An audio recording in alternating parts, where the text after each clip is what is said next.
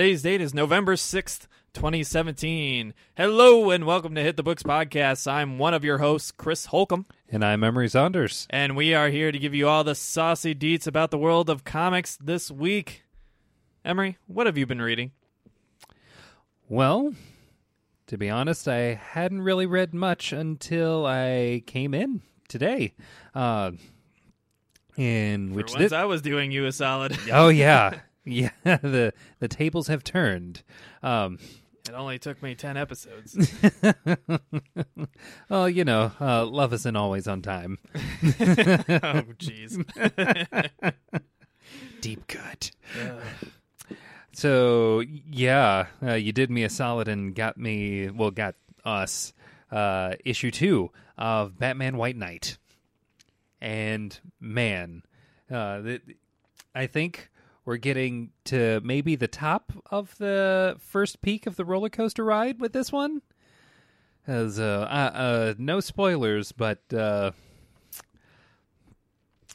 let's say there's quite the setup for the plan that Jack Napier has in mind for the Bat. Yeah, that's to say the least. I love where it's going. Yeah. I'm digging this comic more and more. I feel like another comic we're really big on, the Mr. Miracle comic. Yeah. Excuse me. For this one, it's drawing me more and more in the more I read it and the more I dive in. And I don't know what to think about this Jack Napier. I really do question, is he sane or is he just pulling the big con on everybody? Right. And in the end, even if he is sane, I'm not sure if these methods are the best methods to be using. There's quite a few little, I would say, major spoilers in this comic, and I think there's a handful of things in here that I wish we could have a spoiler discussion on, because I feel like it's going to have big implications later on in the book. Oh, yeah, definitely. But yeah, we're only on issue 2, so I found an original print of the first run of issue 1 very easily, because people haven't picked up on this book yet. I'm telling you, pick up this book, just like Mr. Miracle. Highly recommended. Oh, yeah, definitely. And for nothing else, because they don't have the big, obnoxious blue banner on the top of it, like the other DC books. Right. So, if nothing else, reaffirm this action so that they continue. And one day, we might get them to put the barcode on the back. One day. Until then, we can just, hopefully get more comics where the title is kind of worked into the artwork, which is nice. A fan can dream. A fan can dream. Been reading anything else? Got myself also, thanks to you, caught up on The Shadow and the Bat. Thank you, Dynamite and DC, for working together on this one. Another interesting story so far. I think, honestly, in that comic, I'm more interested in what the Shadow's doing and his nemesis in this case. Mostly because I'm not too up on what the Shadow is exactly, and like all of the things that the Shadow knows. Yeah. But looks like an interesting story so far. I will say this though, whoever's doing the artwork for the Shadow and the Batman, the internal artwork, that is. The internal artwork, yes. There's 6 million covers because, of course, there's Dynamite can't print anything without having 6 million variant covers of every issue. Everyone gets to do a cover. Which is nice. I guess artists are getting paid that way, but still, I don't know who's buying all of these variant covers. Right. With that said, whoever's doing the internal art is doing something to make Batman look old. There is something about that grimace that they keep drawing on his face, where it's just like, yeah, he definitely has some quirks in there. But I actually appreciate the internal artwork a lot. Let's see here. I can't remember his name. It's Giovanni Timpano. Hopefully I'm pronouncing that right. he's got a cool style going on in there, and I actually like his style a lot more than some of the variants, with the exception of our variant cover of the week last week. Of course. Obviously. I've been reading, again, same 2 comics that I gave to you. I'm trying to catch up on the Unsound so we can tell our folks whether that cover from issue 5 is as good as the writing inside. Right. That one's a little ways down the line already. I picked up 3 covers of Joe Benitez's Lady Mechanica, his most recent Lady Mechanica run, which I love, and I collect all of them because they look awesome, and the artwork's awesome, and the style's awesome, and the stories are cool and steampunky, and I just keep buying them. So if you're a fan of cool art and independent productions, definitely pick up the Lady Mechanica books, even though I know it'll cause competition.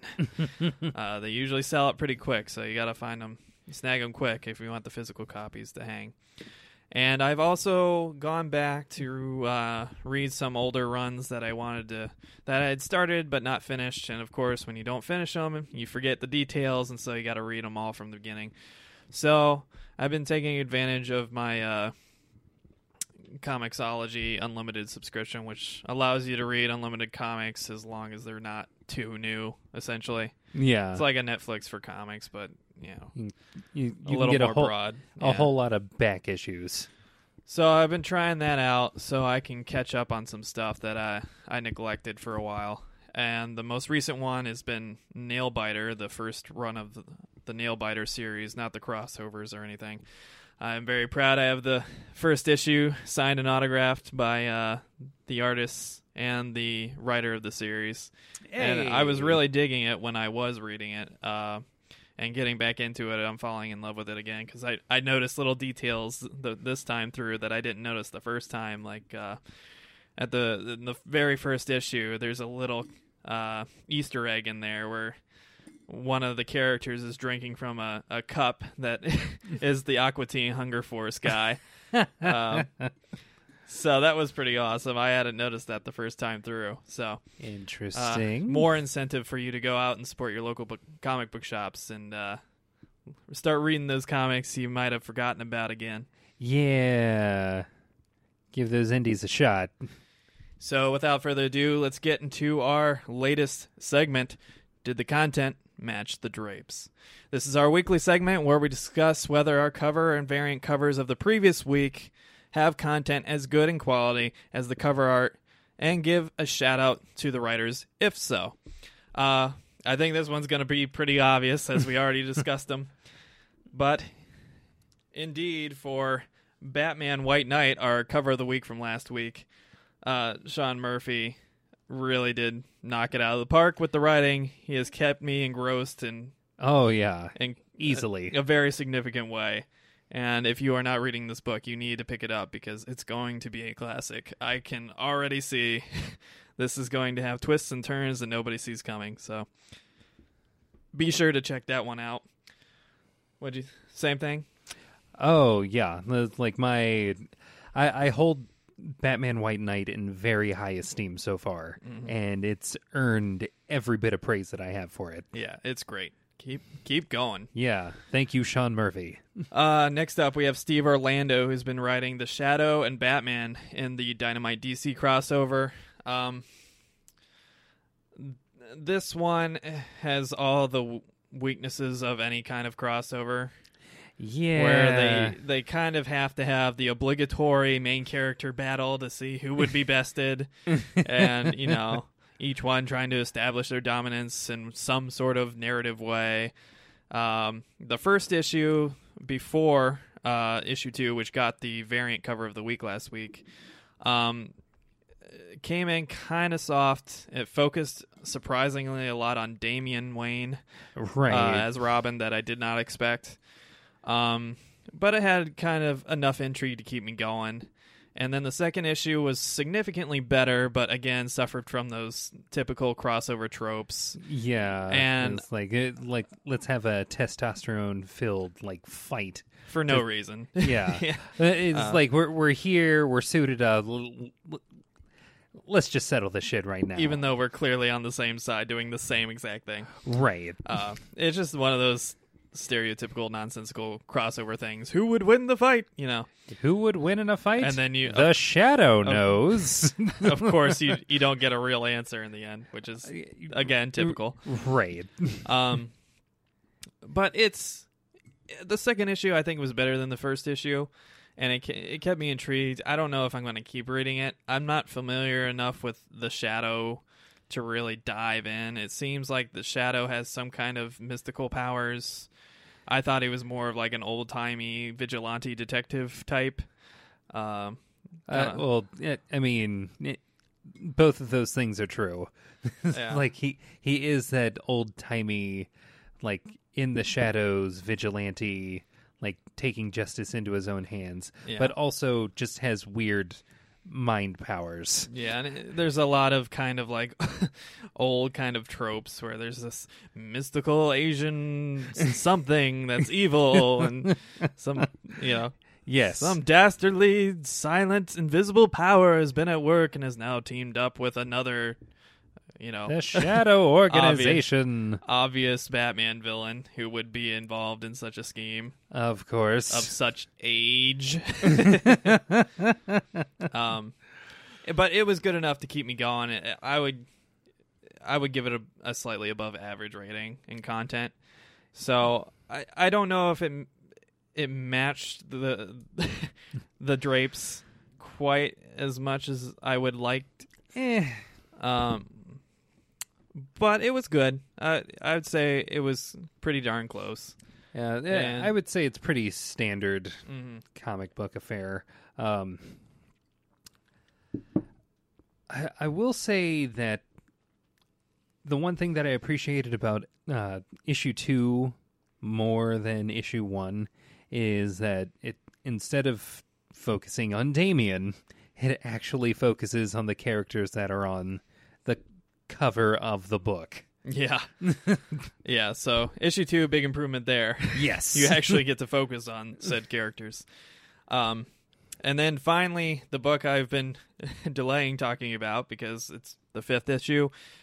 You read it without the context of the first 4 issues. I haven't read it. I want to get that context first. Didn't have the time to this week, but we're getting to it.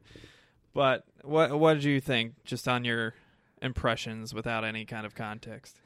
Again, The Unsound by Colin Bunn and Jack T. Cole from Boom Studios. It's definitely weird. There are some things going on in that book that it's kind of weird reading it out of context because there's definitely a lot going on by issue 5, but from what I can tell, the artwork seems well done. The story kind of hard to tell before reading the other 4 issues. But I could see that they're definitely carving out a niche with this one. Yeah, I just flipping through it without reading anything or having context for everything. They seem to have a very kind of, I would say, Halloween appropriate look to it. Yes. And there's some very kind of pastel-y, cartoony colors. It kind of reminds me of that old Nickelodeon show, Real Monsters. Real Monsters. Real Monsters, yeah. I feel like it has the same type of color palette and kind of art style almost. Yeah. In some aspects. Again, just flipping through it real quick without any context or anything. But I'll get caught up on that, and I'll let you know whether the content matches the drapes. But if nothing else, I can say these are some pretty nice drapes, because when I went into the comic shop, I did not expect to see this book because it's 2-3 weeks old. Yeah. Usually by then the really nice books or the really nice covers are gone, unless it's just a series that nobody has heard of, and that may be the case with this. But not even looking for it, it popped out from the shelf so vividly that my eye just was naturally drawn to it, and I had to grab it. I was like, well, I was going to just read this all digitally, but I got to pick it up, you know. I'm sure it was a shining light in a sea of dark covers. Yeah, if I can find the darn power source to my drill, I'm going to start hanging our covers of the week on the wall behind us, so that'll be a nice addition. But we'll let you know more next week. Look forward to seeing what our cover and variant cover of the week is this week. Ooh. Yeah. With that, let's get into the news. First up, according to Bloomberg News, Disney is in talks, or has been in talks, to acquire Fox Entertainment Group from 21st Century Fox, which would give them the rights to the Fantastic Four and the X-Men. Woo! Whoa! Unfortunately, it seems talks ended with nothing established today. As far as we know. Again, this is all just coming from Bloomberg News rumors. I didn't see a particularly good source for it, but apparently the discussion is occurring. Yeah. You've no doubt by this point probably seen or heard something on the internet much to the same effect. The reason why this is such a big deal is, one, yes, it would mean that Disney would, and by extension Marvel, would finally have the rights to things like X-Men and the Fantastic Four and all of the related items therein. And their TV and movie franchises. Yeah, the other really big thing with that is there's, unrelated to comics, there's a few other finer things that would get pretty complicated given the things that they already own. Like acquiring Fox Sports when they already have ESPN. Yeah. Well, I don't know how deep that goes into the sports franchises because, again, it's just a partial buyout. Right. And I don't know if Fox Sports is included in that media group. It probably is, but I have no context. Yeah. But that is an interesting take that I wouldn't have even considered, so it's funny you bring that up. Yeah, that could have big implications for their sports deals because that's basically what keeps cable alive nowadays, you know? Yeah. And if Disney controls all of it, ooh, that's a little scary. Yeah, the term monopoly comes to mind. I just wonder what kind of implications it would have for the upcoming Fox projects. Obviously, there's the shows going on. There's The Gifted. There's, Legion? Legion, I'm not sure if the second season's confirmed yet, but the first season did well enough to warrant one. Yeah. I've heard nothing but good things. Haven't watched either one, so I need to catch up on all that nonsense. Yeah. There's just so much out there. Fun fact, Legion's only 8 episodes. Oh, okay. So it's manageable. Yeah. They're about an hour apiece. About, half hour. Yeah. And then you have to worry about, say, Deadpool, which obviously has a very highly anticipated release coming out, with Deadpool 2 coming out, next year? Yeah. Anticipated for next year. Yeah. Then you have specifically rated R, which is kind of what made it a big deal in the first place. Yeah. And then you have the reboot verse, sans Ian McKellen and Patrick Stewart and Hugh Jackman. Yeah. The huge jacked man. The huge jacked man is out. With their Dark Phoenix trilogy they've supposedly been planning. Which I don't want them to do. And as far as I know, nothing has been going on with the Fantastic Four, so you might as well just give that back to Marvel anyway. Yeah. You're not doing anything with it. Let them have it so that we can finally have Galactus and Silver Surfer and Super Skrull. Or just Skrulls. I'm pretty sure they still could technically do Skrulls, but for some reason the Super Skrull is like the hot thing that they want. Are there any other big takes you want to draw out of this, or are you just crossing your fingers and hoping that Marvel gets it back? New Mutants. That trailer that came out a few weeks ago for what looks like Fox doing a genre horror movie. Mm-hmm. Something I would never have expected, given the source material. Mm-hmm. But now that I think about it, it kind of lends itself well to that. It's the kind of thing that I personally would not have expected someone like Disney to go the route with these characters. Yeah.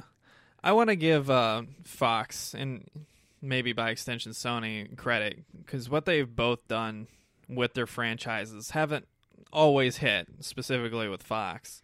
Yeah. But they've been pretty darn competent with their takes on these characters. And I mean, nobody thinks of Professor Xavier without, Patrick Stewart. And nobody thinks about Magneto anymore without Ian McKellen. And nobody thinks about Wolverine anymore without the 6'2" Hugh Jackman. Huge jacked man. Which is not Wolverine in the comics at all, but is so cool and likable. Yeah, that's a perfect instance of someone not really fitting the profile, but somehow just nailing the character. Yeah, and then you add what they did with, the Deadpool movie after realizing the great mistake they made with Wolverine Origins, and how they just washed their hands of it and pretended like it never happened. It was like, yeah, no, we're just gonna say fuck that, and let's just redo it. Let's redo specifically this character. Yeah. So I think 21st Century Fox and Sony Pictures have both done respectable jobs with the trademarks that they had. And I would like to see more of a kind of leasing out type of deal. Again, to set up for the end of this Marvel universe. Because, let's face it can't last forever. Eventually, these actors are going to get too old and they're going to have to move on. Right. And recasting will have to happen. Yeah. Or the torch passing of Steve Rogers was once Captain America. Let's give it to Bucky now. Or maybe Falcon. Who knows? Yeah, we'll see. But just keep that in the back of your minds as we go forward, because there's a chance Disney will either buy these studios outright, or they might get another lease situation like they did with Sony. Oh, yeah. Which would open the doors for Fantastic Four and X-Men in the Marvel Cinematic Universe. Yeah. I'm really curious what they would do with Wolverine, because such an iconic actor for such an iconic role, it'd be hard to recast him, Another fun fact, of which I seem to be having plenty of, there was one condition that Hugh Jackman said that he would actually come back for the role. Guess what it is? Is it a Marvel buyout? Yeah. Really? Yeah. Oh, man. His words were, if Marvel had somehow managed to secure the rights, I would be willing to come back and do another one. I hope that's true, because that would make my dreams come true, to see huge jacked man wrecking shit with the Avengers. Oh, yes. Just let the Hulk throw him at people. Oh, yeah. That would be incredible. Let's just Pun just intended. one. I mean, he's getting up there in age right now, but huge jacked man does not age. He has what I think is called the healing factor that keeps him youthful. True just as that may be. Dehydrate himself to near death to get those veins popping out. Ooh, huge jacked man. It's like super hydrate and then go without any water for a day and a half. I guess that's the nice thing about playing an older role like Magneto and Professor Xavier. You can kind of take it easy with that. You don't have to. You can just age. You can just sit. You're already old. What are they got to get angry because you look old? You're already old. You can do it forever. Because Patrick Stewart and Ian McKellen will never die. Don't jinx it. See, I wouldn't have made that joke last year, because 2016, whew, they were just taking people out left and right. Yeah, 2016 was Harambe, deadly. Everybody.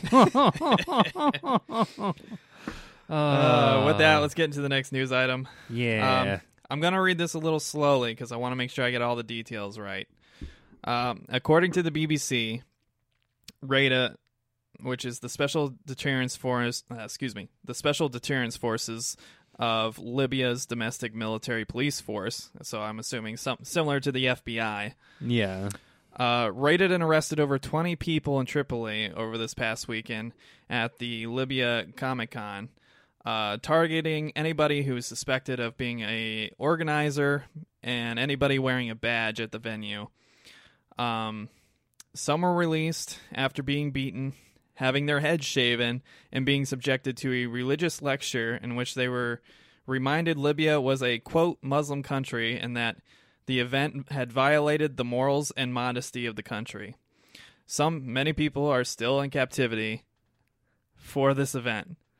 Oh my God. So just a little friendly reminder out there to everybody. Don't take this art and these words for granted, because some people aren't even allowed to entertain the thought of looking at them or reading them or cherishing them or participating in it. Yeah. It's kind of sad because, Libya, if you're familiar with Libya, was, I guess, freed from the tyrannical rule of a dictator and just went back to being a repressive regime after their flawed elections. And I don't want to get too political, but this is what happens when you base a voting system on a Western 300-year-old system in the United States. We have better systems in place today that prevent this sort of thing. Yeah. Not the least of which is the runoff vote and the runoff election. Yeah, my God. When you try to use a binary voting system in a country that doesn't have the greatest options, a minority party is almost assuredly going to win, and probably not the one you want. Oh, yeah. To allow your country to flourish and move forward into the 21st century. Yeah, it's just a shame, honestly, that we still live in an age where we have reminders like this of why we in the Western world are fortunate of our place of birth. Mm-hmm. I mean, and it's not just there's Japan, there's several parts of Asia, parts of Europe, parts of Africa, and parts of North and South America. But you always got to remember in the back of your mind that not everybody gets to appreciate this stuff for what it is. Yeah. And this was an innocent, organized event in the city at the city's convention center. Everybody knew about it. It was advertised. And the government forces, because they determined that there was content in this convention that was deemed not up to the moral standard of their, quote, Muslim country, not that that is a reflection of modern Islam, that it was a fair game to go and raid and imprison these people and beat them and interrogate them and shave their heads and lecture them. This is not a terrorist group doing this. This is the federal government in Libya doing this. Yeah, that's the one thing that I think scares me the most about this, is that this was a government action. Mm-hmm. The way that these people's basic human rights were completely violated. Mm-hmm.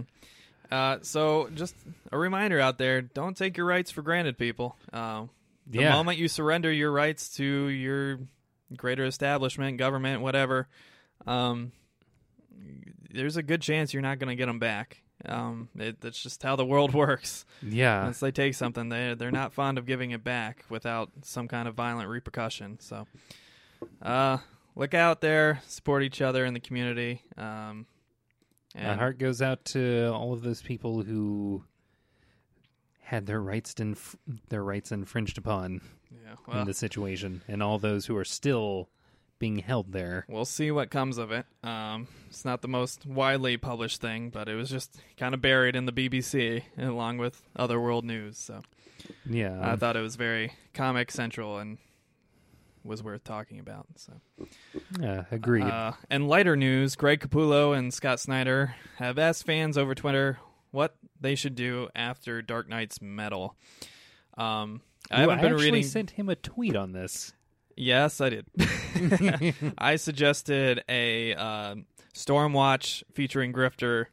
I saw that espionage book against the Suicide Squad, who's doing something for an American interest. I left it vague for a reason. Yeah, so they could take artistic license and do with it what they want. Yeah, I don't think they noticed my suggestion in the flood of tweets and stuff. I have two things to say about this. The first thing,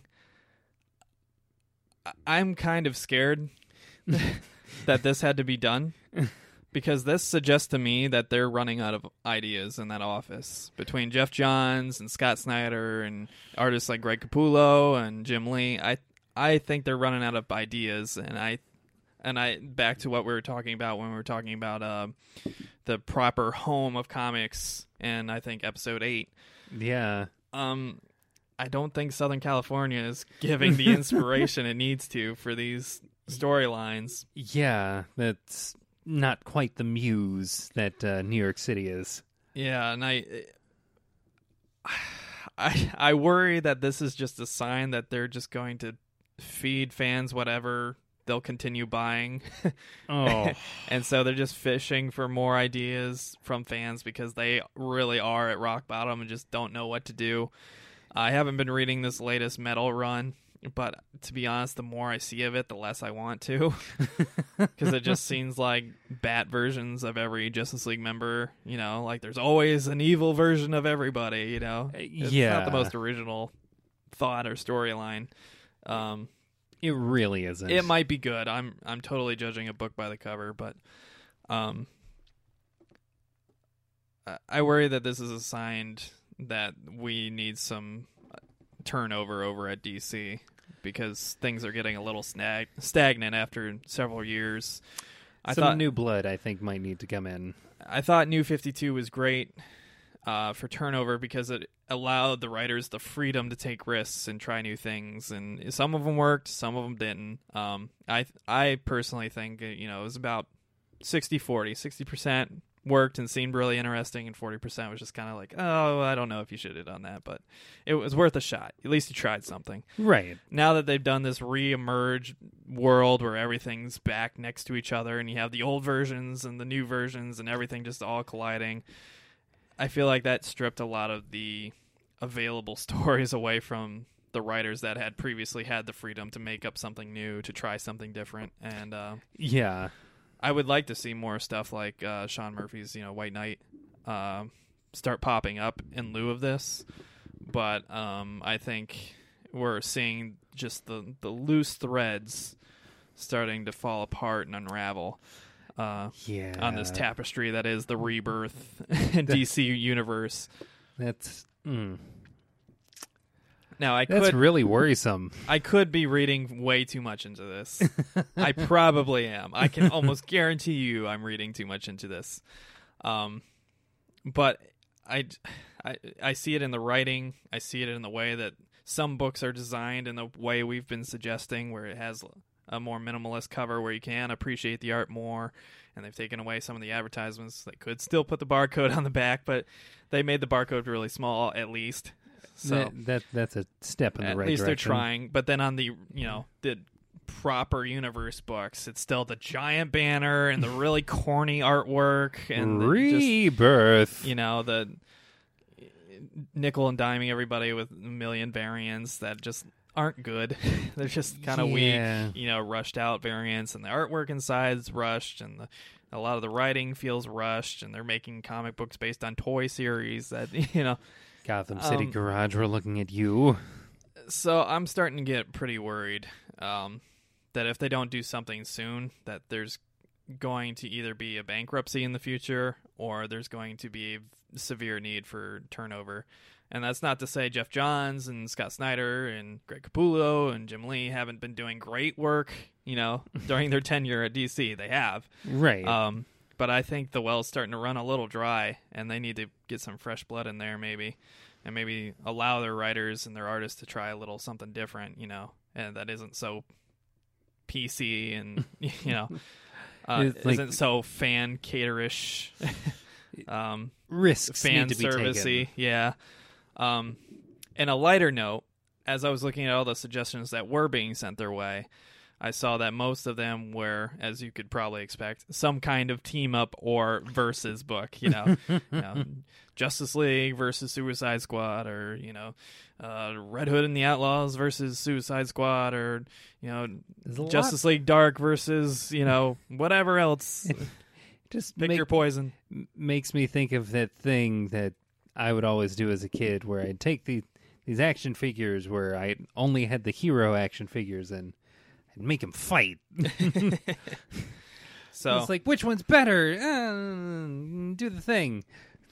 So we've discussed team up books we'd like to see in a past episode, probably episode 4 or 5, somewhere around there. Yeah, I think so. Of course, we suggested the crossover, Nightwing and Gambit, and Constantine, and was it? Who'd they have on the Marvel side? Doctor Strange. Doctor Strange, yeah, yeah. And Dr. Fate sliding in there, trying to control the two of them. Yes, and their egos. The fucking helmet. I think we had some pretty good ideas in there. So go back and watch that episode if you want to. Oh yeah, one that I did think of on the fly, when I saw that tweet, and I managed to tweet it out. I think it was yesterday. Mm-hmm. The movie Escape Plan, starring Arnold Schwarzenegger and Sylvester Stallone. I kind of had the idea of basically the same kind of story, but with Batman and Mr. Miracle. That'd be pretty cool. I could see that. It's two escape artists having to both escape and kind of fend for their lives in this place where it is just like a Supermax prison. Yeah, I have some ideas. I don't know if I want to sound them on a podcast, because I feel like it would be better if I just sent them in with a script. So maybe one of them would steal it from me and make it into reality. But protect your IP. I have some ideas. I want to see a Grifter book. I think we've talked about this. Stormwatch. Yeah. I don't know. The more I see Grifter and the more I read Stormwatch, the more I wish solo Grifter just had his own thing. Because his uniform is so cool. It's so simple. His character is cool. His powers are cool. I don't know. I just like him. I mean, he's a cool concept. Yeah. And he's got kind of the Dragon Ball Z effect, where he just keeps getting more powerful as he gets older and finds out what more he can do. It's I didn't know I could do that. Yeah. He was awesome in the Future's End comic for that reason, because he had finally, matured. Unlocked all of his power. Yeah, unlocked most of them at least, Yeah. And he made for an awesome support character in that book. And I think DC needs more Grifter in general. You're not wrong. Let the record state. And our final news item, Blake Ritson has been cast as Brainiac in Sci-Fi's upcoming show Krypton. He is famous for his role in Da Vinci's Demons. I'm not familiar with him. I just saw the pictures, but he looks like your stereotypical gloomy-eyed villain. So, I mean, as long as he can maybe bring something a little extra to the role besides, I'm really all about collecting shit. Yeah. I don't know if this Krypton show is going to be any good. It's kind of cool that, hey, we're finally going to look at Krypton and see what Krypton was actually like, Yeah. In some form that isn't the corny 30s version, where everybody looks like the Jetsons. Yeah.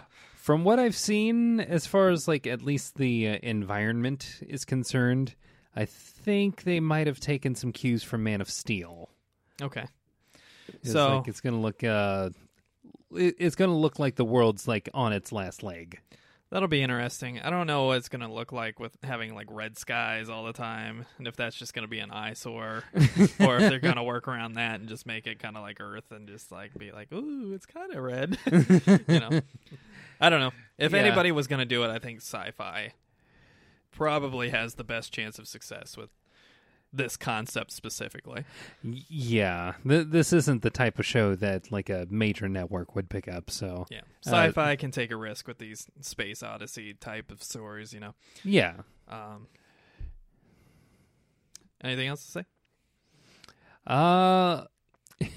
I remember, like, thinking about the show, I remember specifically from the movie Man of Steel, the way that they would get rid of their criminals, which was to put them in these very phallic pods that shot up into space. I will find him and my space dildo. Yes. For a moment, we did have big black dicks flying into space. They were very phallic. Yes, they were. But with that said, I am curious to see how they depict their technology and their architecture. It's like, I want to see just how far they can take, like, the alienness of their Kryptonian life. I'm interested in how they're going to play around with, like, having the greater amount of gravity. If things will have to be structurally different because of that. Yeah. And if, like, the life on the planet will have to be different because of that. I would think so. But yeah, it's like making things look a bit more dense. Yeah. Yeah. It'd be interesting to see, like, structures having to be built in very sound ways instead of kind of, like, elaborate over the top, you know, with a bunch of external arms and stuff that clearly would not sustain themselves. Yeah, on a planet with a large amount of gravity and downward force. Yeah, let's not go that route. Also, let's not go the route of boring gray shit, which is apparently the way that Marvel's Inhumans has gone. Yeah. Whenever we're on Moon City. Well, even with, you know, like Man of Steel, anything on any kind of, like, space planet or anything, it's always just steel gray everywhere with shiny shit, and that's about it. Maybe you'll see some lights, but that's about it. You know, like nobody in the future or on these other planets has heard of the idea of paint or pigmentation. You know, apparently this is not a thing. Yeah, the specifically for Man of Steel, things just seemed like they were kind of awash with brown. Yeah. Weirdly. Everything was brown and just... brown and, like, goldish. Either metallic or brown. Yeah. No in between. Even the clothes are kind of, like, silvery and black and just, you know... It's just... guys, there are other Maybe colors. Maybe Kryptonians are colorblind. That's why he wears that atrociously bright super outfit. That's why he never realizes his underwear is on the outside, because he can't see the difference in the color. What do you mean I'm wearing blue, yellow, and red? That would be ridiculous. It all seems gray to me. Like, oh my god, he's colorblind. He shouldn't be allowed to fly. He has X-ray vision, but he's colorblind. Meanwhile, he's Clark Kent driving through red lights and stuff. Ah, shit, guys. Oh, man. I'm sorry, Mr. Mason. I'll try not to run that red next time. Well, that, my friends, is the news. So, what books are we going to be hitting this week? Well, Emery, I thought you'd never ask. Up on our list of new releases from Marvel Comics, we have, oh my god, so many variants this week. Daredevil, number 595. Legacy. It's another week of this. We have Generation X, number 8. We have Gwenpool, number 22. Legacy. We have Jessica Jones, number 14. Legacy. We have Master of Kung Fu, number 126. Legacy. God damn it. We have Moon Knight, number 188. Legacy. God. We have Miss Marvel, number 24. We have Royals, number 10. Legacy. Oh, come on. We have Runaways, number 3. We have She-Hulk, number 159. Legacy. God damn it. Marvel, the holidays. They gotta Marvel. I love you, but you have got to stop this shit. They gotta get it out of their system now. We have Spider-Man Cross Deadpool, number 23. Legacy. We have Spirits of Vengeance, number 2. Legacy. We have Star Wars, number 38. We have... Notice there aren't any long, obnoxious subtitles this time. Yeah, I wonder what happened there. We have The Despicable Deadpool, number 289. Legacy. We have The Falcon, number 2. Legacy. Son of a bitch. We have The Unbeatable Squirrel Girl, number 26. We have The Uncanny Avengers, number 29. Legacy. We have Venom, number 157. Legacy. We have X-Men Gold, number 15. Legacy. We have Zombies Assemble 2, number 4. And that wraps up our Marvel releases. From DC. Legacy. Just like you shut it. From DC Comics, we have Batgirl and the Birds of Prey, number 16. We have... Sorry, these metal covers are labeled weird. There's so many of them. Batman Lost, number 1, metal. We have Detective Comics, number 968. We have Gotham City Garage, number 3. Unless they have drastically improved, do not buy these books. From next, we have Hal Jordan and the Green Lantern Corps, number 32. We have Harley Quinn, number 31. We have Justice League of America, number 18, featuring the main man. We have... Oh, yeah, Bostitch. I don't understand why he's on a Justice League of America book, though. He has to be the thing that they're fighting. He's one of the leads. God damn it. They're doing it wrong. Space biker is, for some reason, fighting for the Justice League of America. A fucking space biker mercenary who's killed his entire people. Yeah. Yeah, this sounds like a hero to me, guys. We have Justice League versus Suicide Squad, number 1. Well, there's some of your requests. Hooray. We have big release here. Pay attention. Mr. Miracle, number 4. Oh, shit, boy. Woo! Yeah. Right after we got Batman White Knight. Ooh. It's a nice back-to-back week here. Oh, yeah. I'm so down. Let's go. Pick up these books. We have New Superman, number 17. We have Ragman, number 2. It's another cool book. We have Red Hood and the Outlaws, number 16. We have Scooby-Doo, Where Are You? Number 87. We have Scooby-Doo Apocalypse, number 19. Nailed it.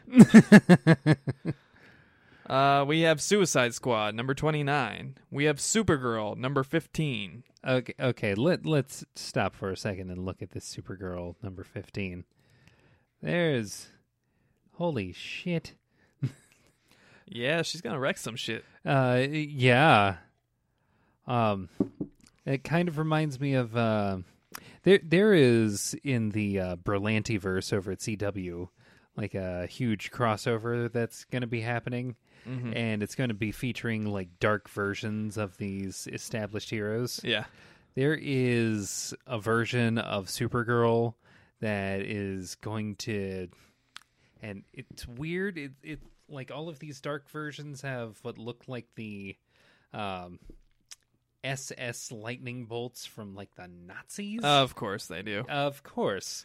But the Supergirl version was particularly interesting because she had like a full-on like face covering getup thing, and the eyes they just looked like they were glowing red the whole time. It was pretty metal. That's awesome. I instill fear in these humans. Yes. Next up, we have Superwoman number 16. We have The Flash, number 34. We have Titans, number 17. They're not teens anymore. We have Wildstorm, Michael Cray, number 2. We have Wonder Woman, number 34. And that wraps up our DC releases. Let's see if IDW has anything other than variants. It sure doesn't look like it. Ooh, they got one. Hey! From IDW, we have Star Wars Adventures, number 1. Oh, they got a Star Wars book, too. And that's it. Nailed it. Yep, stuck the landing. From Titan Books, we have Rivers of London, Cry Fox, number 1. And variants. Okay. From Image, we have Alpha King, number 5. We have Birthright, number 28. We have Coyotes, number 1. We have Port of Earth, number 1. We have Redlands, number 4. We have Rock Candy Mountain, number 5. We have Scales and Scoundrels, number 3. We have Slots, number 2. And finally, we have The Divided States of Hysteria, number 6. From Boom Studios, we have Adventure Time Regular Show, number 4. We have Eugenic, number 2. We have Grass Kings, number 9. We have Kong on the Planet of the Apes, number 1. I'm guessing this is King Kong. It sure looks like it. Probably a safe bet. The crossover everybody's been pining for. King Kong and Planet of the Apes. Oh, man. What happens when we put all these small apes against the biggest ape? Why does this sound just like a Kong movie? Will they take down one of their own? We may never know. You'll have to buy the comic to find out. And we have Slam, The Next Jam, number 3. Very cool look to it. The way you said that, it sounded like it was going to lead into a Space Jam thing, but nah. But sadly. Sadly, nah. Not there yet. From Dark Horse Comics, we have Harrow County, number 27. We have Hellboy and the BPRD 1955, Occult Intelligence, number 3. These titles don't need to be this long, man. Come on. You really don't. From Lion Forge Comics, we have Catalyst Prime, A Cell, number 1. We have Catalyst Prime, Astonisher, number 2. We have Ghost Money, number 4. From Vault Comics, we have Deuce of Hearts, number 1. We have Deuce of Hearts, number 3.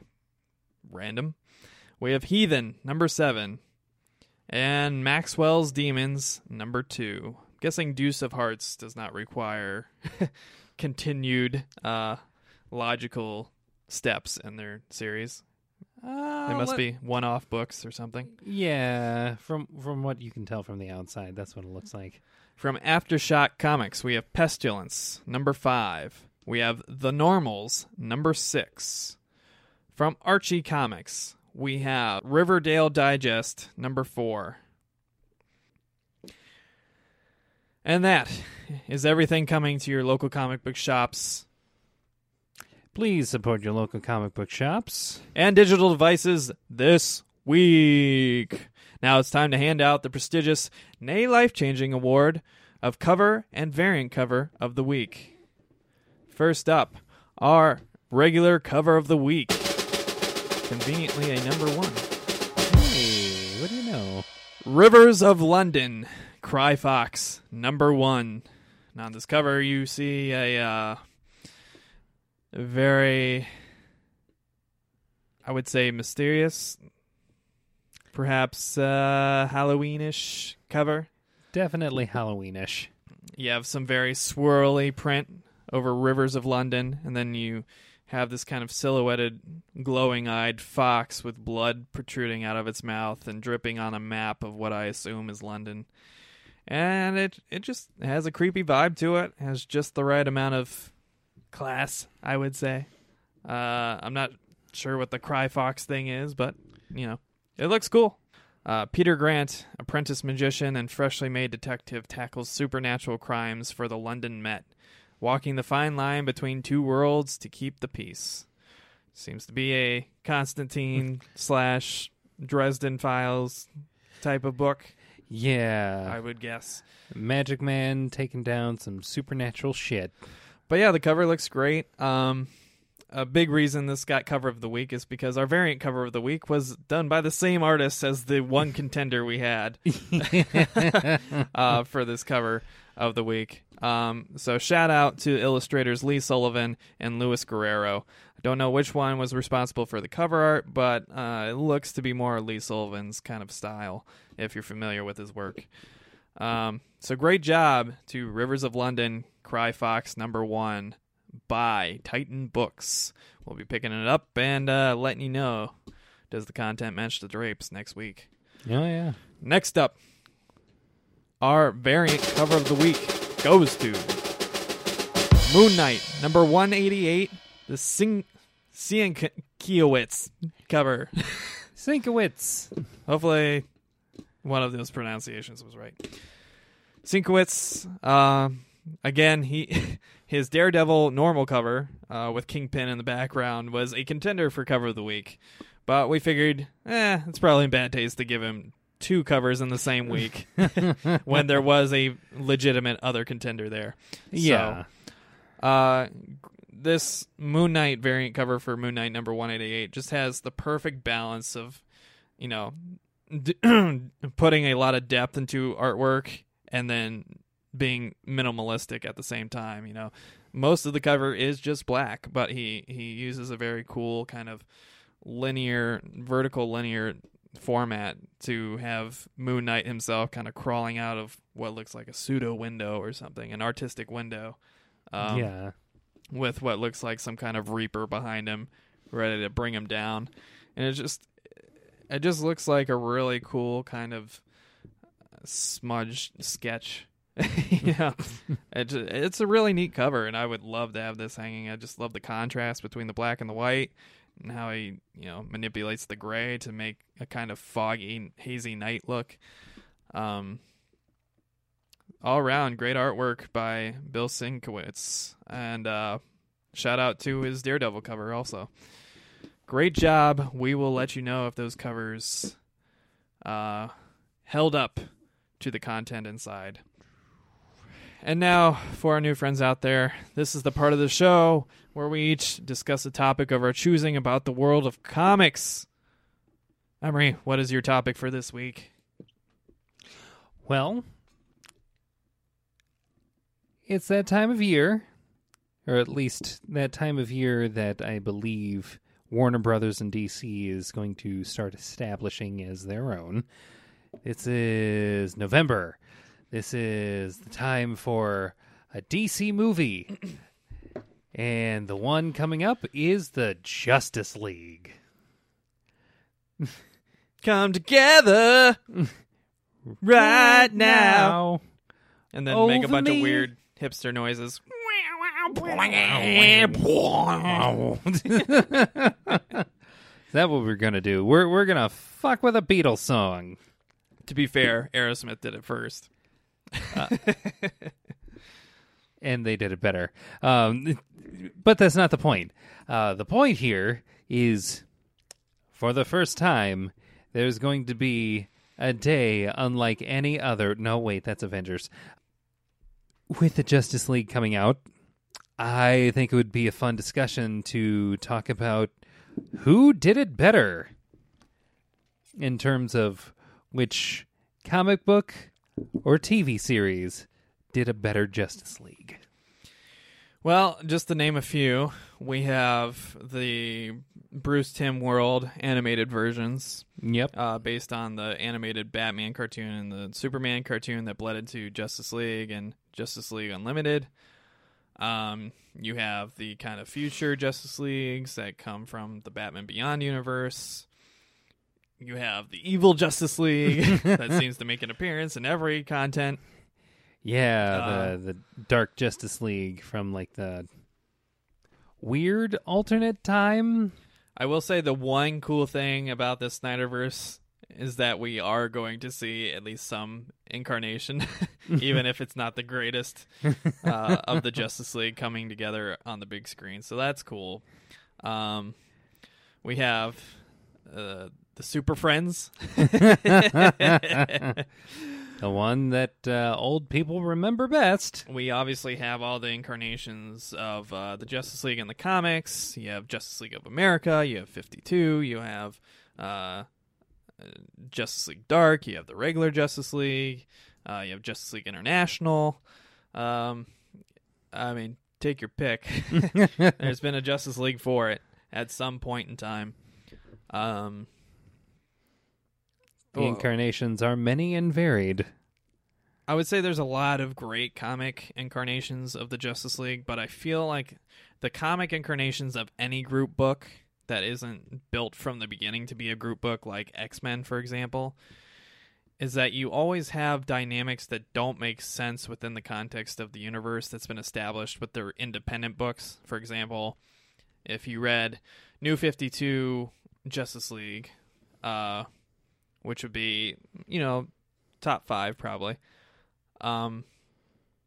It was a good book. It was really solid, but you would have Superman and Wonder Woman doing their flirtatious thing in their independent books or whatever, and then being on completely independent stories in their books where they're completely different characters, but then the way they were written in the Justice League proper comic was completely different, and it just, like, their relationship just seemed really like forced and awkward. And then like, hey, you're super strong, you're also super strong, you have black hair, you also have black hair. we come from a place unlike the regular world. I mean, let's face it. Clark just went for Wonder Woman in the New 52 because he could pound that shit without worrying about breaking her in half. Let's face it, Lois does not have hips of steel. No, she does not. You might want to go with the Amazon goddess for that one. Yeah. Also, fuck, man. Just maybe, I don't know, just take it easy. I feel like let her be on top. There is nothing scarier to Bruce Wayne than Superman and Wonder Woman making kids together. Oh, sweet Jesus. And forming a relationship that could, in fact, turn violent and destroy half the planet. Oh, my God. Should it ever have a bad falling out if Clark cheats on her with Lois or something, Oh, yeah. I mean, something akin to Flashpoint with Aquaman and Mera and Wonder Woman. Yeah. So, yeah, there's... God, I bet it was a big relief when they rebooted the universe for old Brucey. It's like, yep, nope. Let's never have that be a thing again, because otherwise we're going to have the most paranoid Bruce Wayne. Yeah, but that was a good version. It's just like any team book where there are independent versions outside of that team.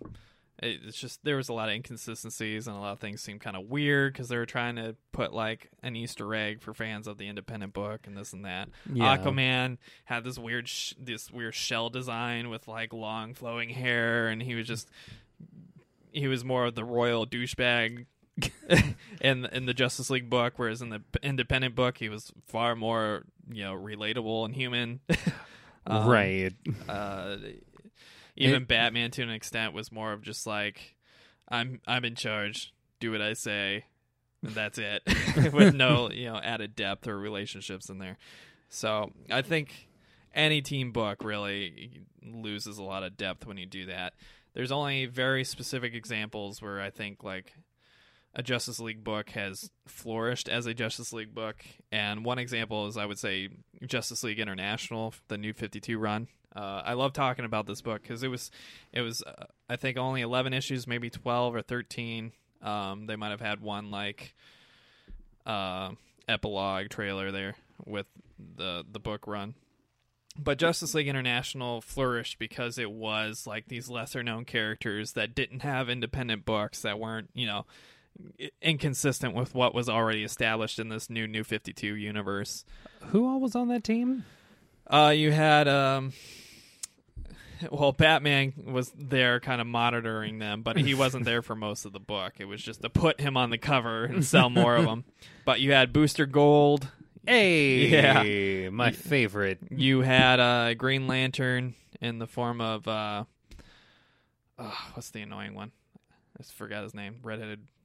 Oh, Guy Gardner. Yeah. Guy Gardner, Green Lantern, trying to take over the team, while Booster Gold is also trying to take over the team. And their dynamic trying to be the leader was hilarious. You had I'm trying to remember here. You had some lesser characters. You had like the Russian guy. It was an international book, so it was like international characters that you were like, who the hell is this? And it's like I didn't know they had that character. Yeah, they're usually only seen as like a side character. If like they have to go to a foreign country and fight somebody, they get in the way. It's like, oh yeah, we have a hero on site already. But yeah, they had a Russian character, they had a Chinese character, they had a lot of cool dynamics in there, and I know there was more, but for some reason I just can't remember who all was on the team. I just remember the dynamics, like the fun I had reading that book. Yeah. So even though it's not the Justice League proper, that was probably one of my favorite incarnations of the Justice League. Personally, I feel for the proper Justice League, those books are always the best when you have the team up of some form of Batman, Superman, Wonder Woman, the big three, obviously, the Trinity. Martian Manhunter, because again, he brings traits to the table that while he has superpower, like say a Superman or Wonder Woman, he has a specific weakness and he has a specific personality that doesn't clash with anything. Everybody says, Green Lantern, take your fucking pick there. Right. Earth has 6 of them. Yeah, I think Justice League is usually better when you have Hal Jordan or John Stewart as the Green Lantern, because Guy Gardner is too headstrong. Kyle Rayner is much better independently. Yeah. And the newer ones, Simon Baz is okay, but it's weird seeing Simon Baz wielding a gun next to Batman, in the Justice League. I feel like Batman wouldn't be too approving of this one. I always forget her name, but she's more of a turncoat, so I don't think she would make good for the team book. But definitely have a Green Lantern, preferably John Stewart or Hal Jordan. And then obviously you have to have the Flash on there. Again, I prefer Wally West independent and more as like a Teen Titans or a Titans book. I think Barry Allen should be the Flash for the main books. Yeah. That's probably my favorite team up. One other shout out I'll give is when Dick Grayson was actually Batman and he had to somehow manage this Justice League that was previously mostly run and organized by Bruce Wayne. Oh, yeah. And you talk about big shoes to fill. It's one thing going from being Nightwing to actually being the Bat. Yeah. Then realizing, holy shit, he's leading the Justice League too. Oh my god. His appearances in those runs were very limited. Like he was like the part-time guy. But it was cool to see his leadership dynamic, which everybody says that Dick Grayson is the better leader of the group of Robins. That was like one of his defining traits was that unlike Batman himself, Dick's actually good at leading people. Yeah, his strength is uniting people, and working with them, whereas Bruce is more of the loner type, but puts up with it to keep an eye on these superpowered assholes. Yeah, he's like the angry general, is like keeping everybody in line. And yeah. He's kind of pissed about having keep your to enemies do it. close, keep your friends closer in this context. Yeah. A little backwards there, Bruce. But I thought that was a cool dynamic when he did appear in the Justice League books, because it was weird seeing, these people he had grown up around and then having him kind of try to jump into that dynamic where he is leading and organizing this team. Yeah. That is far more senior to him. And seeing how those relationships would occasionally kind of not clash, but, how they would resist him at times. Oh, yeah. So those are probably my biggest submissions there. Which one would you go with? I would say out of all of the incarnations of the Justice League that I've seen, I would probably fall on the side of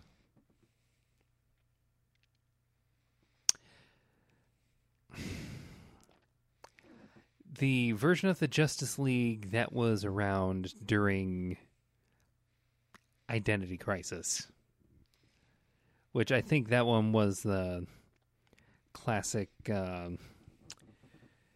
Barry, Clark, Bruce, Diana, all of them. I think if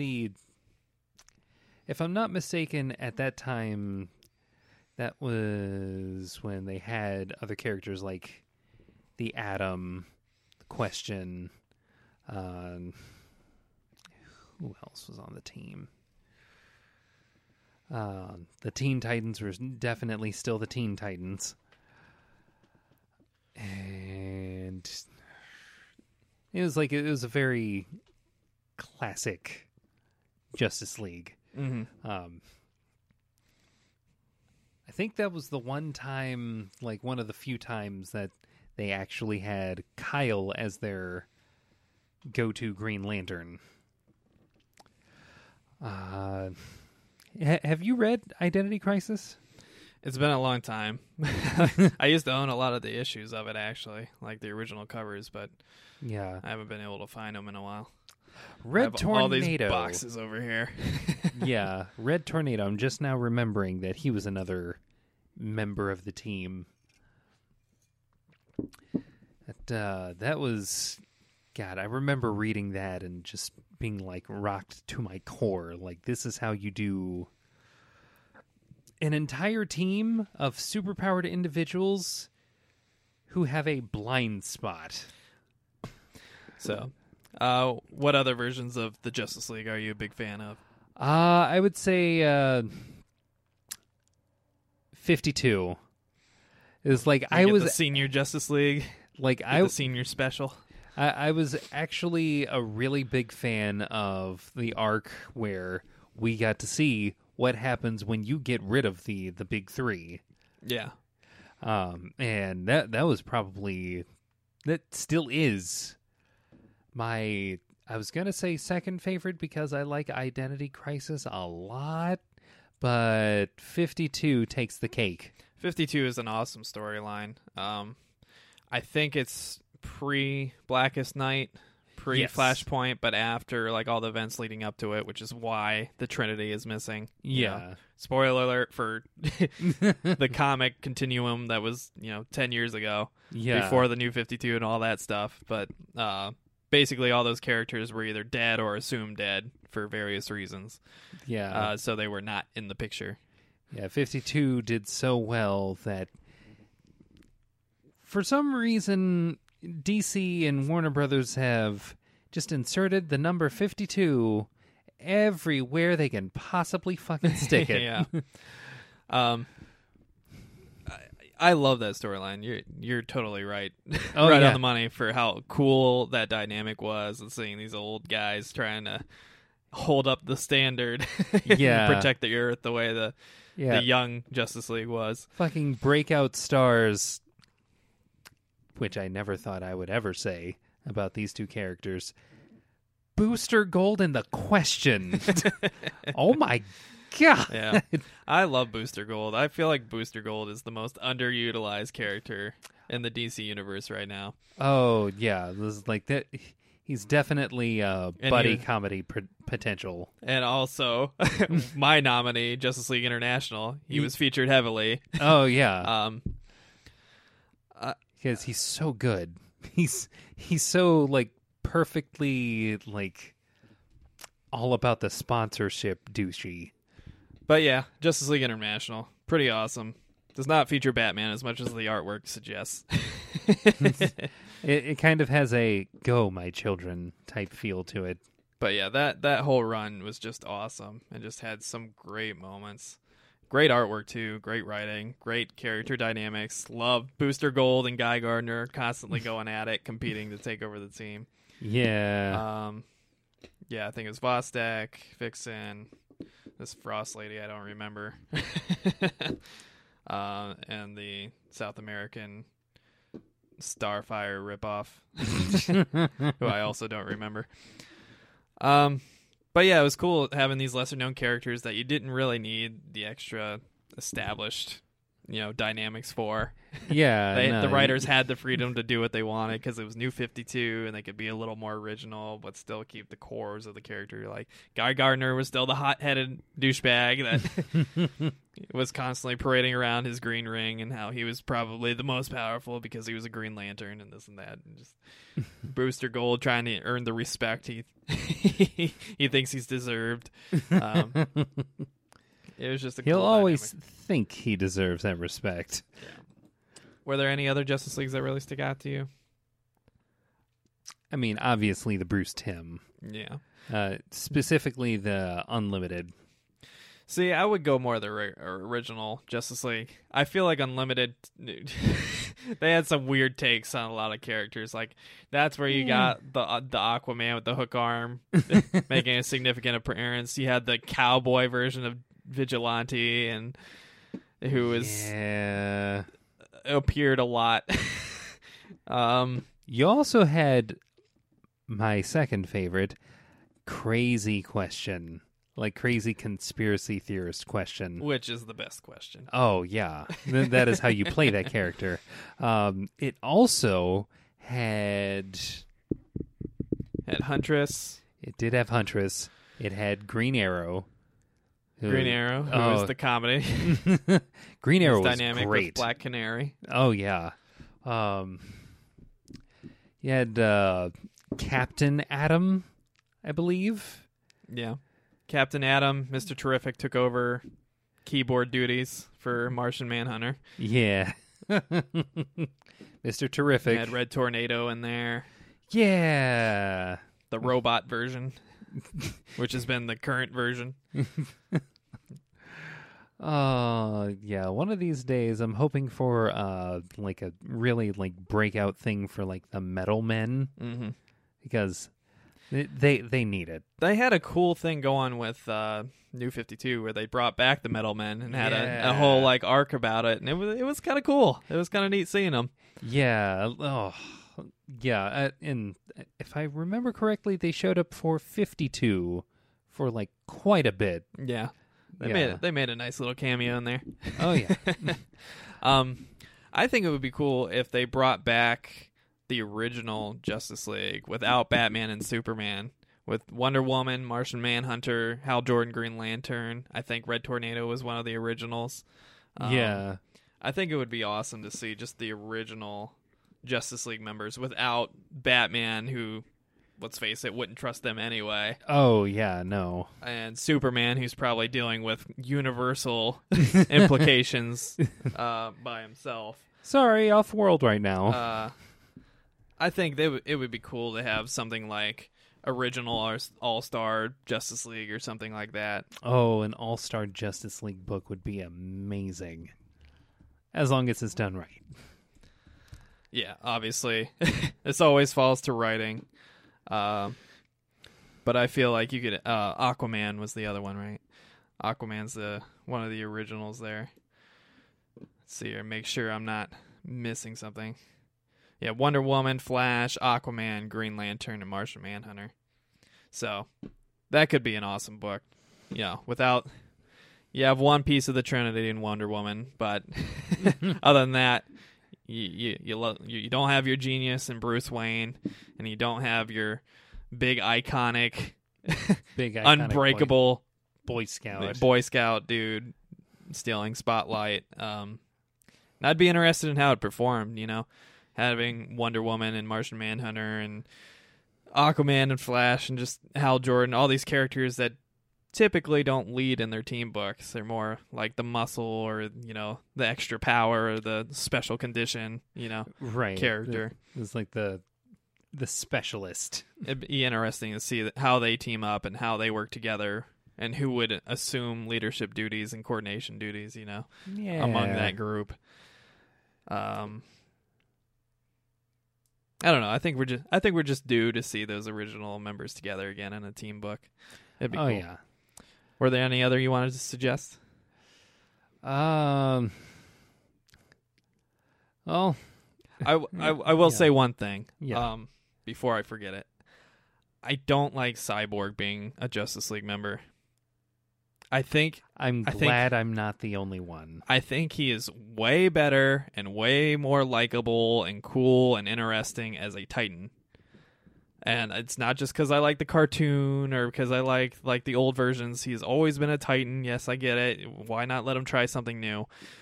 But he is one of the youngest characters in the DC universe. There is absolutely no reason whatsoever to make him a Justice League member other than we want to diversify our Justice League cast, because when we have Hal Jordan in, we don't have any black people. We don't have any minorities. We have a single woman. Probably not good for our image that our main headlining book is all white men. Yeah. Which is why you should probably go with Jon Stewart anyway. Yeah. But I feel like there's other ways of dealing with this than just stealing a character from another team book and trying to force his character into a setting that doesn't make sense. Yeah. I do understand what DC was trying to do there, but I just don't think it works very well. And I don't think Cyborg is an interesting character with adults. I don't think he's a sympathetic character with this adult cast. That character, thanks to the popular cartoon series, he seems like he belongs with the Teen Titans. That is his place. Yeah. And it's like having him move up just because, he's of age, they've all deemed him worthy or making it seem like he graduated. I mean, New 52 even handled it in the laziest way you could imagine. He's just there when all this stuff is happening. Like, he's this high school kid who gets in some terrible accident because of his dad, and his dad's like, I'll rebuild him. And meanwhile, they're fighting Darkseid in fucking downtown, and he's just like, I'll release my son with no clear idea of who or what he is and send him at Darkseid, the biggest bad in this universe. Have fun with that, son. And then we'll just hope make friends. Yeah. We'll make friends with the Justice League. Hey. Yeah.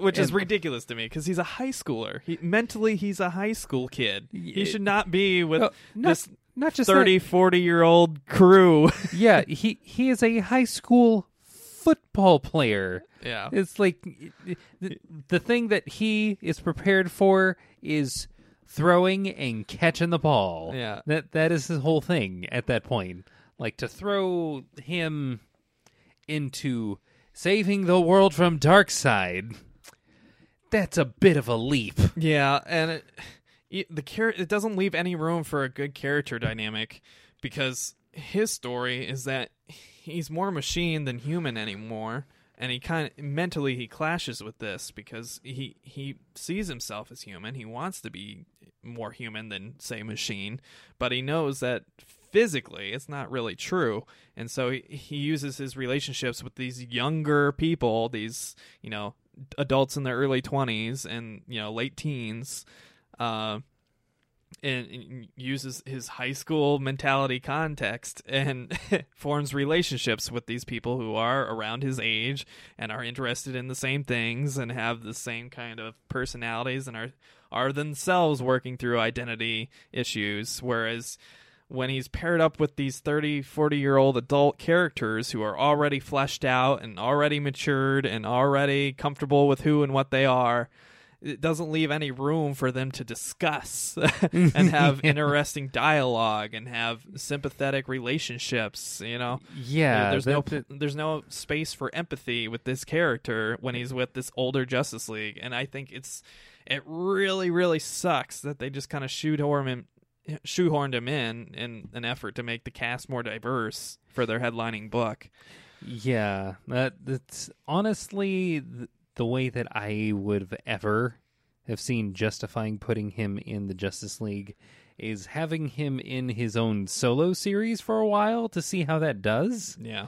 Since that should be a prerequisite for joining the Justice League. You got to be able to hold your own book. Which he hasn't. Yeah. Both the New 52 and his current one is just not holding up very well. And it's for those reasons, because they're trying to make him this older, adult, mature character when he's not. Yeah. This isn't Cyborg. This isn't what makes Cyborg interesting. He's a high school kid whose father, screwed his life up, Right. There's that is like him being a kid who's having to deal with the repercussions of his father's decisions.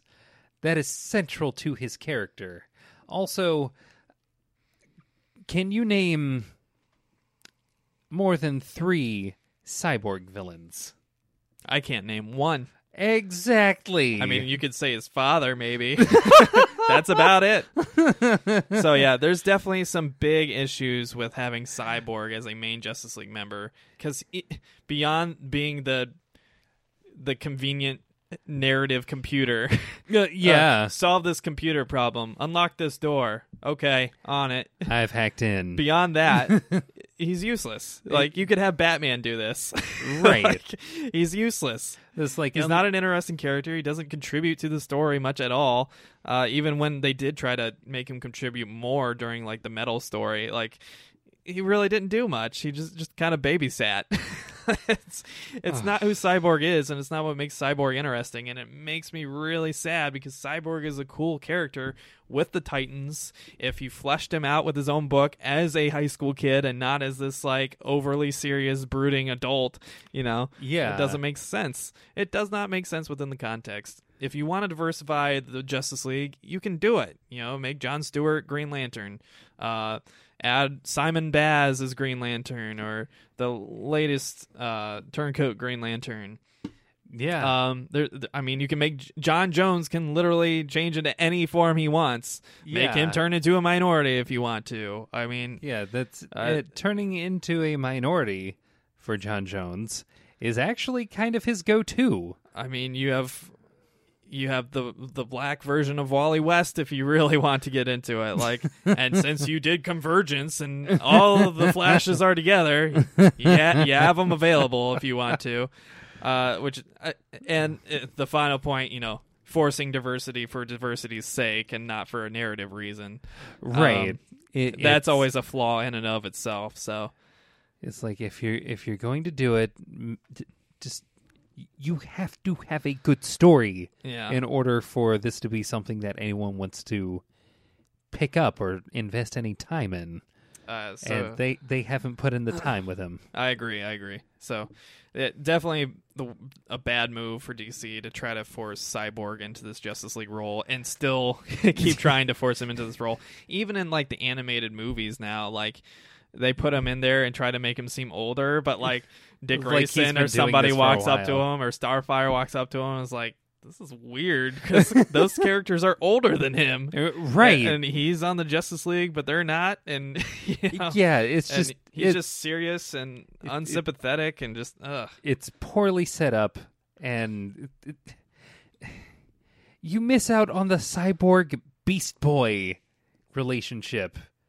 It's just like, if there was anything that tethered him to his human, younger self, it was his friendship with Beast Boy. Yeah. So yeah. Before we get on more rants about what we dislike instead of like right. on a positive topic, let's go ahead and swing into the next. Yeah. So with the Snyderverse building itself for an epic collapse, I anticipate, and probably not going strong for beyond the next 5 years, I would guess. Maybe rebooting with Flashpoint movie. Yeah, probably. And then having the MCU getting close to Infinity War and probably ending very quickly after Infinity War, unless they find some way to keep all these expensive actors on the staff, or just come up with something different. Expensive and aging characters, right? Especially if they get the rights back from Fox, Oh yeah, sweet mercy. Oh. I thought it'd be kind of fun to discuss what we would like to see from the next incarnation of these universes. We always, specifically with DC, we always complain about what we're seeing from these universes. I think it might be interesting to look a little bit further forward. Practical effects for Cyborg. For fuck's sake. How about Cyborg not on the Justice League? That'd be nice. I would say that. How about a Titans movie and not a streaming app TV show? Right. Yeah, we would have to figure out a Titans movie, which isn't hard. We have Deathstroke. Mm-hmm. I personally don't want to see Cyborg specifically in the DC universe in the next incarnation until they have fleshed him out in the comic books. Yeah. He's been around since, the 80s? Yeah. And he has never been fleshed out beyond the team books. Yeah. He's always just side team character who struggles with whether he's human or not, doesn't have a particular issue or villain to fight. He's just there. Yeah, that is the biggest problem with Cyborg, is that he's just there. He's the ultimate support character. Yeah. It's like, oh, hey guys, I'm also here. I could make this real easy or real hard. You pick. For me, the big things would be X-Men in the Marvel Universe, obviously. Oh, yeah. Because their dynamics clash so much with what the Avengers are typically doing. And it'd be interesting to see something build up to say, Avengers X-Men clashing film, or a real version of Civil War that isn't just like a handful of people fighting for no good reason. Yeah, an actual Civil War and not like a civil group fist fight. Yeah, for like few minutes. A friend circle argument. That I would love to see something on that scale with DC in particular. I would like to see less digital nonsense.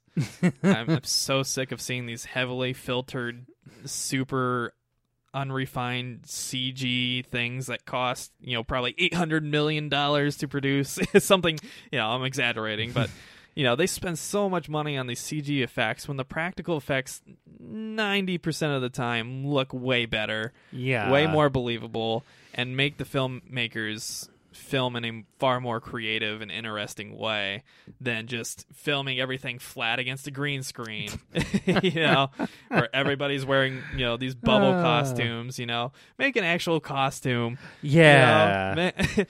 You don't need a giant CG cape that's flowing beautifully all the time for Superman. Hey, sometimes there isn't that much wind.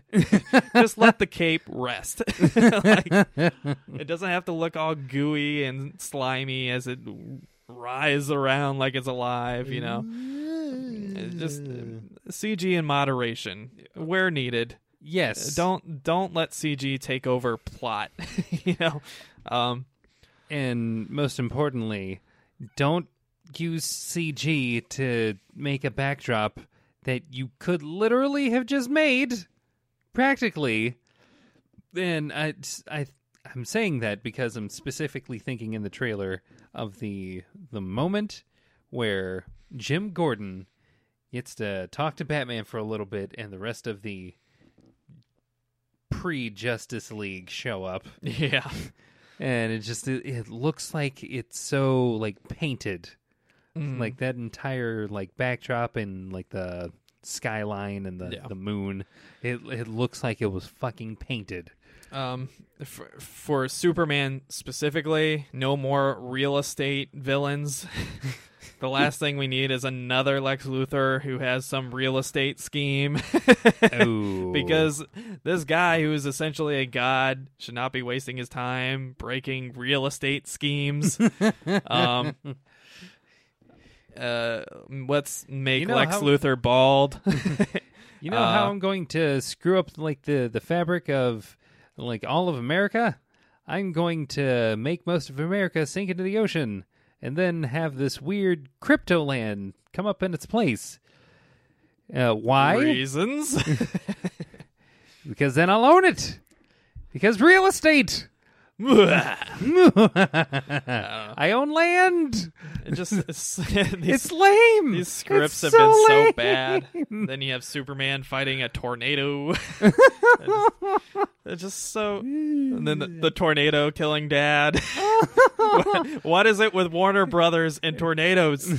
Stop it. We're trying to blow all the shit down. That's what we're trying to do. I don't know if you've ever heard the Kevin Smith story about how they wanted to shove a giant spider into the Nicolas Cage Superman movie that they were trying to make. Oh no. And that became Wild Wild West. Oh God. So clearly the producers over at Warner Brothers have no idea what the fuck they're doing and know exactly how to ruin a good project and a good thing. Yeah, not I don't know if they're all just fucking high over there or what, but I don't know. Like, you know, it would be a really good idea if we came up with like a giant spider kind of thing for Superman to fight. I definitely want to see DC take their time next time around, because this time, well, it's probably not the biggest flaw, it's among them. They just rushed so quickly to try to play catch up with Marvel and put a Justice League together. And it shows. It really does. Badly. And just every movie has so much shoved into it that's unnecessary. I think that's probably why Wonder Woman got away with being much better than it probably should have been or could have been in this universe, because it wasn't tied down to trying to justify what's going on in the present. It could stay in the past and be its own thing. It was a lot simpler.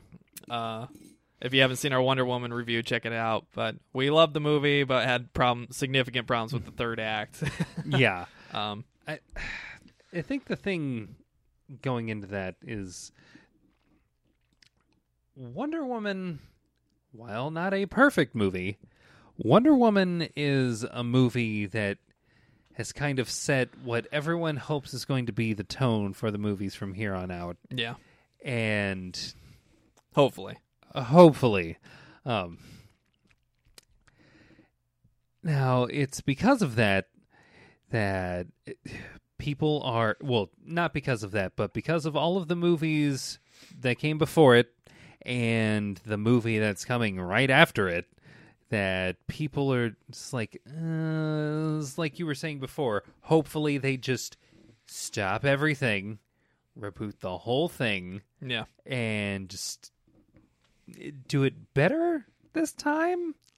Let's maybe actually have movie Brainiac instead of relegating him to television. Yeah. Let's maybe have...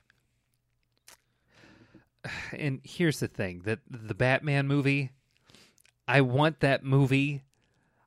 I want it to be in the rebooted DC universe. Yeah. I really do think they would be much better off just washing their hands of this, releasing your Justice League Part 1 and 2. Yeah. You already filmed most of it. Might as well make the money. Yeah. You haven't filmed the other movies yet. Just stop where you're at. Let it be. If you want to keep the cast members, or at least some of the cast members, I have a feeling Ben Affleck doesn't want to be part of it anymore, based on rumors. If you want to keep Henry Cavill, great, keep him. If you want to keep Gal Gadot, keep her. She's great. You know, it's not going to confuse that many people if you do a reboot here. X-Men did it several times and they were fine. Yeah. Don't be afraid to reboot. You lost your director, who was the visionary for this, for better or worse, because of personal situations. Yeah. You have every excuse in the world to just drop it now. You'll make your money on the 2 Justice League movies, and you'll have something to go on, and you'll have a baseline reference for what how people are going to respond to certain actions and certain creative decisions. Right. Save your Shazam movie for the next iteration. Save your Flash and Green Lantern movie for the next iteration. You don't need to shove all these things in the next 2 and 3 years and force these movies out and have poor quality writing and CG effects and lazy production and bad writing for the cast who are acting well. It's just they're given so little to work with. Yeah. Kevin Costner, he was a great acting performance in Man of Steel and in BVS. But what he was given was atrocious. And everything. He deserved so much better than that. The context around what he was doing was atrocious. So it just and please don't let producers take over these movies, because clearly WB producers have no idea what the hell they're doing. If Kevin Smith's story is anything to go on, is there anything big you would like to see from these movie universes in the next iteration? I'm running out of time. So. Oh yeah, I think the thing that I want from these cinematic universes is for so Thor Ragnarok happened, and check out our review on our YouTube channel and on Stitcher and iTunes. Yep, check that out. Plug. Nailed it. Completely shameless. The thing that I want from like these companies starting over, hopefully, is for them to, as we said before, take their time. Thor Ragnarok could have waited until they had a better story. Mm-hmm. Absolutely. Yeah. Also, Planet Hulk could have been a separate movie entirely. Yeah. As it was probably 75% of Thor Ragnarok. Yeah, they should have actually taken the risk and made not a like Hulk and Banner story, but just straight Hulk. Yeah. If you're gonna do Planet Hulk, go all out, go balls to the wall. Let him let us experience a Hulk where we actually get to understand the Hulk as a person. Yeah. As like this giant rage monster who is like he doesn't even like raging. Yeah. It's like that is like an effect that he knows what it is, he does it, but it's like he would so much rather just not rage, and like just being on a planet where instead of being chastised and outcast for his raging, he is applauded, he is awarded, he gets married. He doesn't have to be afraid to let loose, so to speak. Yeah, like this is a world that rewards him quite well for his like being the Hulk. Being able to take the risk and actually craft that story. Being able to take the risk and craft a Thor Ragnarok movie that is serious and dark. Yeah. And features all of these characters that we've established and them like actually going to an actual war with Hela, and dealing with Surtur, and let's maybe bring in like the other son of Odin, Balder. But yeah, that's like I want to see the studios take their time and craft well done, well told, well acted stories. Yeah. And for those of you who haven't watched our Thor Ragnarok review and spoiler discussion, we enjoyed the movie when we turned our brain off. Yes, but which I'm almost certain was the point. You really have to turn your brain off for this movie. But we had a lot of problems with this movie. This movie was way too in love with itself, kind of like Guardians of the Galaxy Volume 2, but much worse. Yeah. And it was clear that they didn't believe either Thor or Hulk could carry a movie. Oh yeah, and no. They just made them both much they, less than what they could have been. They made them both into a joke. Yeah. So check out our review and discussion if you want to hear more. We reviewed it right after the movie, so we were pretty fresh. Oh yeah, we had words for that movie at length. Yeah. So I think Marvel obviously took their time, but they had to fight for their properties, and they weren't sure what they were going to be at the beginning because they didn't know if Iron Man was going to be a success. They didn't know if the Hulk movies were going to be successful enough. Yeah. And then the same with Thor, I'm sure, and the first Avengers and stuff. But DC, please take your time with the next iteration, and if you were smart, you would start right now. You would just finish what you already got in production, wrap it up, and get writers in a room and have them start brainstorming how they want to progress a new universe, and who they might want to be interested in casting.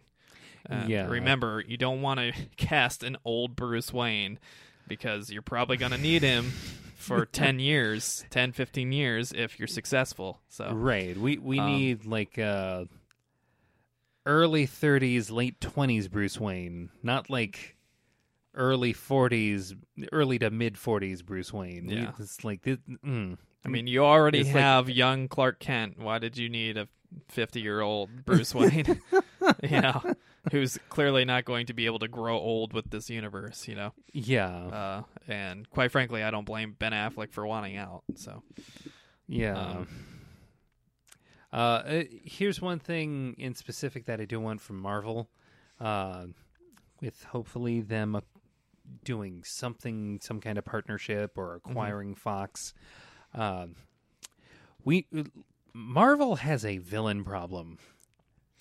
Yeah, I think that's always been the biggest criticism of Marvel. Yeah, their villains typically are pretty weak, and the ones that aren't weak are typically like anti-villains, anti-heroes. Well, not just that, like but Magneto, and Yeah, it's like their best villains are owned by other companies. Yeah, and not always villains. Yeah.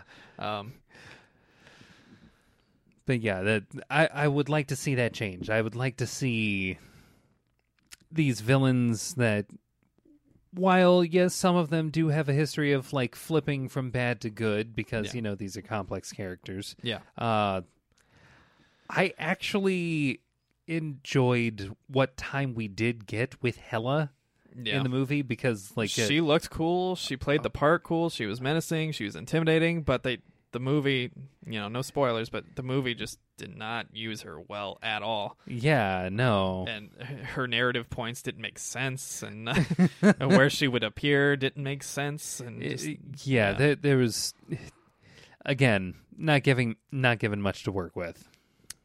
So I guess I'll insert this one brief last thing. Please don't make every villain Joker. Lex Luthor does not need to be like Joker. All these characters do not have to act like Joker to be interesting. Right. Joker, specifically the Mark Hamill / Heath Ledger Jokers are 1 in a million. You don't have to have every character being goofy and crazy and over the top.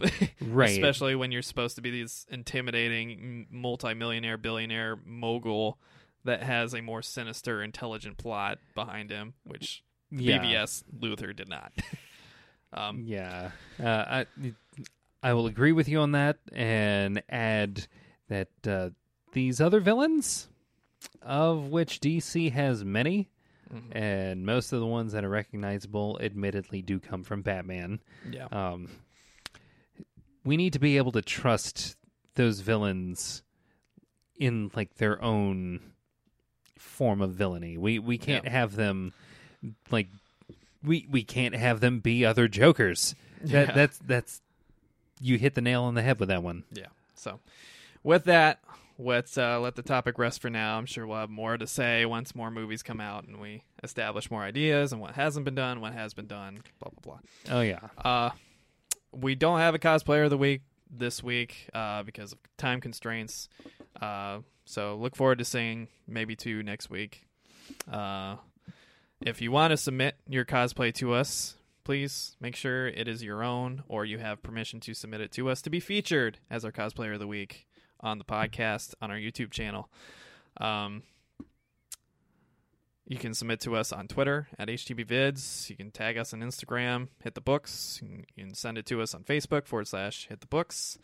I think that wraps up another mediocre edition of Hit the Books podcast. Mediocre! Thank you all for sticking with us. If you like what you hear, be sure to hit like and subscribe on our YouTube channel and follow us on your podcast services of choice. Remember, you can check us out on Stitcher and iTunes. Might put us on SoundCloud pretty soon here, and we're going to start pushing the show a little bit more and having more reviews and content. We have our website, htbvids.com. Check out there for any written content, written reviews, notifications, updates, events coming out. You name it. Remember, once again, we're on Twitter at HTBvids, on Facebook /Hit the Books, and Instagram at Hit the Books. Again, I want to thank you for sticking with us. I realize these first 10 episodes have been kind of hectic. We try to release every Wednesday, so you have the updated announcements and releases for your week as your comic books are released on Wednesday at your local comic book shops. It's been an honor to serve you so far, and hopefully we get our camera situation improved, we get our lighting situation improved, I can find my drill so we can actually put up some decorations like we had in the old studio, and start featuring more of our favorite covers in the background here. Much like the roads outside where we live, we're still kind of under construction. But, we're gonna keep bringing it. Yeah. So please stick around if you like anything that you hear. If you have some construction. If you have some constructive ideas for us or suggestions or criticisms, feel free to send them our way. Give us a like and subscribe and help us to improve the podcast if we can. Again, we got more content coming for you. I've been recording some instructional stuff that I'm hoping to get out before too long, so keep an eye on our YouTube channel for that. We're going to start posting, pre and post pictures of our podcasts on Instagram and whatnot on our social media. We're looking to interact with you more on our social medias after this initial 10 episodes here is published. And